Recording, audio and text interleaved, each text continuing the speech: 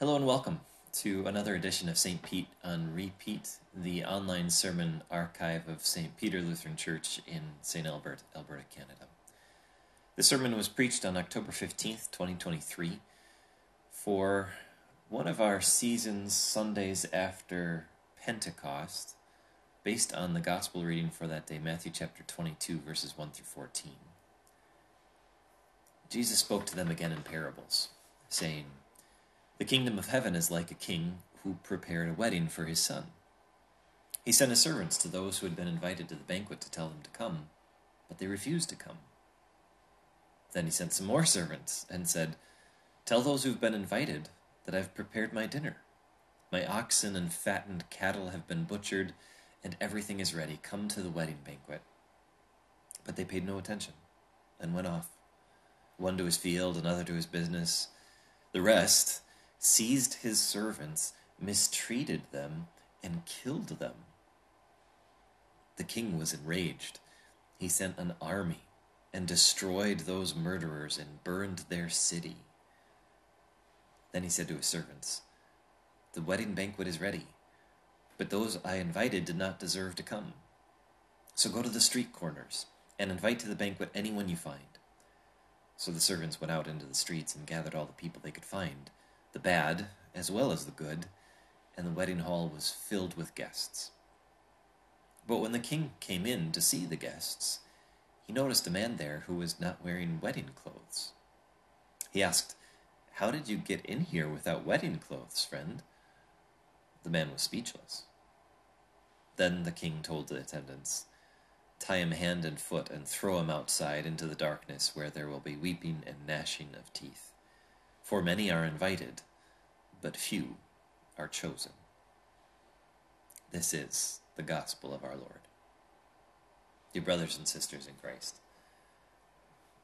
what kind of tickets would I have to have in my hands for you to drop everything and change your plans and attend this event?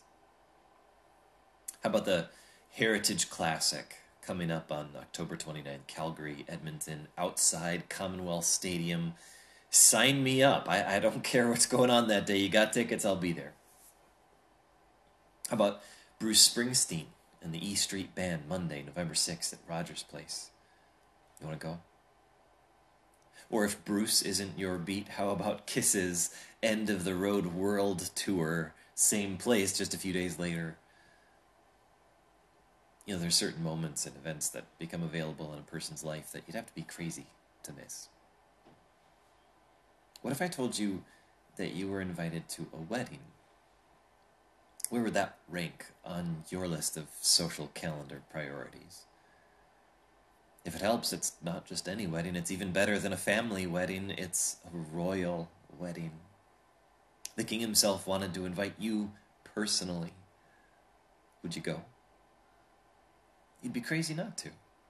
Imagine the food. I loved my wedding, but we just offered the option between chicken or pork.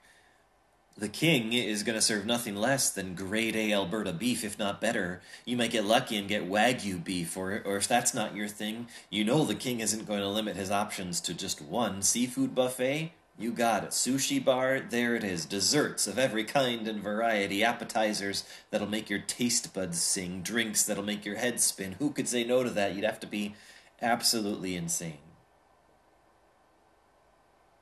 But that's exactly what the Jews did to Jesus. And that's why Jesus told the parable that we heard a moment ago from Matthew chapter 22. It was a parable, so it wasn't exactly direct. It was a story filled with symbolism. But as parables go, it was about as transparent as a parable can get. The king who is throwing a wedding banquet for his son is clearly God the Father. The Son whom he is celebrating is obviously the Son of God, Jesus himself. The invited guests are the Pharisees, to whom Jesus is telling this parable, and really the whole nation of Israel. And the servants whom the king sends to extend his invitation to the wedding banquet are the prophets, the proclaimers of God's holy word. Already by the time that Jesus was telling this parable, God had sent countless prophets to his people, prophets like Moses and Isaiah, Elijah and Elisha, even prophets as recent as John the Baptist, who was Jesus' own contemporary. The prophets were there to prepare the people to enter heaven, to encourage them to be true to God, to call them out on their sin, and to call them to repentance, trusting in God's forgiveness. It was a gracious thing that God did. It demonstrated his love and commitment to a people who frankly didn't deserve it. You think of Moses. The Israelites were constantly grumbling and complaining. And when Moses turned his back for 2 seconds, he turned back around to find them worshiping a golden cow. You look at Elijah. He had epic showdowns with false prophets and definitively showed that there is only one true God, but the people didn't care. They kept worshiping Baal instead. John the Baptist was sent to prepare the way for Jesus, and what did he earn for his faithfulness? Beheading and martyrdom. To people who were lukewarm in their love for God, to people who murdered his prophets, God continued to send more and more servants, extending the same gracious invitation to join him in an eternal celebration in heaven, but incredibly, they refused to accept. They paid no attention. They went off and occupied themselves with other business, and almost without fail, they persecuted the very prophets God sent to show them his love. They even refused to accept God's own Son, whom he had promised to send to save them from their sin, but instead of celebrating him, they crucified him. It seems a bit severe for the king to send his army to not only destroy the murderers in this parable, but to burn their city too. In reality, Jesus was predicting the future. He was warning the Pharisees what their faithlessness, and their self-occupation would earn for them, and within 1 generation of Jesus' death on the cross, on a hill outside of Jerusalem, there would be Roman soldiers standing in that exact same place as they laid siege to the city until they razed it to the ground. It's not a stretch for us to understand the king when he approached his servants in verse 8 of Jesus' parable. The wedding banquet is ready, but those I invited did not deserve to come. How could they not see? How could they be so disrespectful? How could they be so crazy to reject God's persistently gracious invitation so many times in a row? It's not a stretch for us to understand how they were unworthy of being welcomed to the wedding. What's harder for us to understand, though, is what happens next. The king, in his graciousness and in his desire to have a full wedding feast to celebrate his son, isn't deterred by rejection. He tells his servants to go find more people to invite, anyone they could find. That's beautiful. And the response is beautiful too. The wedding hall was filled with guests. The servants finally found people who understood how special this invitation was and how crazy they'd have to be to turn it down. But what's strange to hear is this bit about the man who was not wearing wedding clothes, and as a result was bound hand and foot and thrown outside into the darkness where there will be weeping and gnashing of teeth. A Christian, that's a warning to you. That's a warning that you don't get too judgmental about those ancient Jews who were crazy to reject Jesus, to the degree that you neglected to see the danger lurking in your heart. What was the problem with those first invited guests? It wasn't the invitation.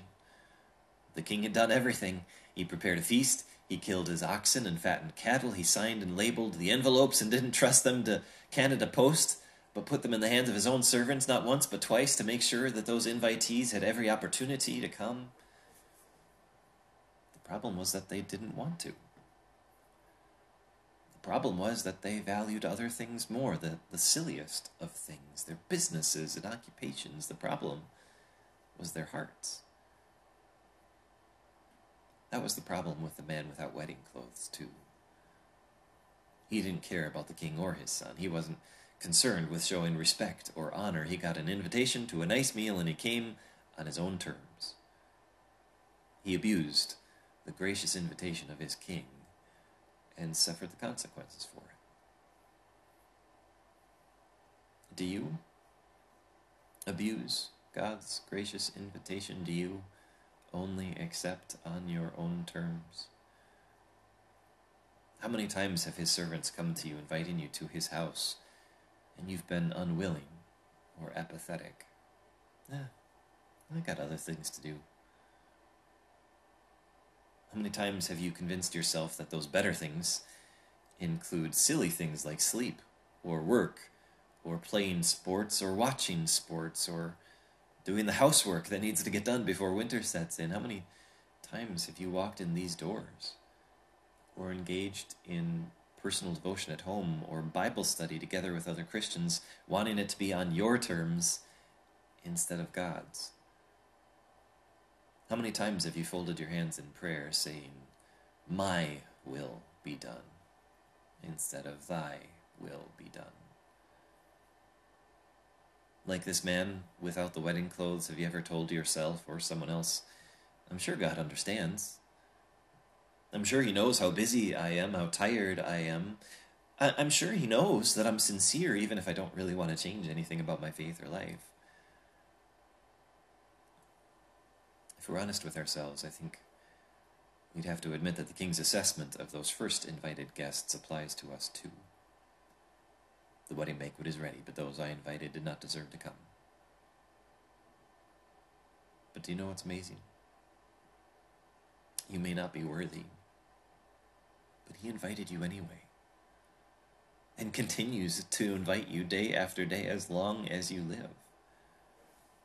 Did you catch that in the parable? The king says to his servants, "So go to the street corners and invite to the banquet anyone you find." So the servants went out into the streets and gathered all the people they could find, the bad as well as the good. God does not limit his invitation to the so-called good. He invited you too. He wants you to be part of the celebration of his son. And even more than that, he clothes you in the appropriate apparel, in robes of righteousness that you could have never pulled out of your own closet. As one of those prophets whom the Israelites ignored and rejected once said, "I delight greatly in the Lord. My soul rejoices in my God, for he has clothed me with garments of salvation and arrayed me in a robe of his righteousness, as a bridegroom adorns his head like a priest, and as a bride adorns herself with her jewels." God wants you to be dressed appropriately for the feast, but he doesn't expect you to furnish the clothes yourself. He provides them for you in a visible, tangible way that you can rely on. As Paul said to the Galatians, "All of you who were baptized into Christ have clothed yourselves with Christ." In baptism, God not only washes all your sins away, he clothes you with Christ. We sang it just a minute ago. "Jesus, your blood and righteousness, my beauty are, my glorious dress. Mid flaming worlds in these arrayed, what joy shall I lift up my head? With joy shall I lift up my head." It was the blood of Jesus that those first invited guests shed on the cross that now covers over all your sin and makes you worthy in God's eyes. None of us deserves that invitation. None of us deserves to be here. None of us deserves to receive the body and blood that Jesus poured out for you and me. And yet, in his infinite grace and persistent mercy, he nevertheless extends that invitation to you today and every day. Come. Celebrate my son, your Savior, Jesus. Come. I have heaven prepared for you with joys unending and happiness unimaginable. Come, not as you are, but as I've made you, clothed in the robes of Christ's righteousness, with hearts filled with love for him. You are invited. Accept that invitation with joy and eagerness. Mark that event on your calendar as the top priority, greater than the grades you get in school, the performance review you get at work, the amazing places you get to visit on God's green earth. Heaven is better than all of them put together, and God has given you free tickets through his Son, Jesus Christ our Lord. In him and through faith in him, you may accept his invitation with joy. Amen.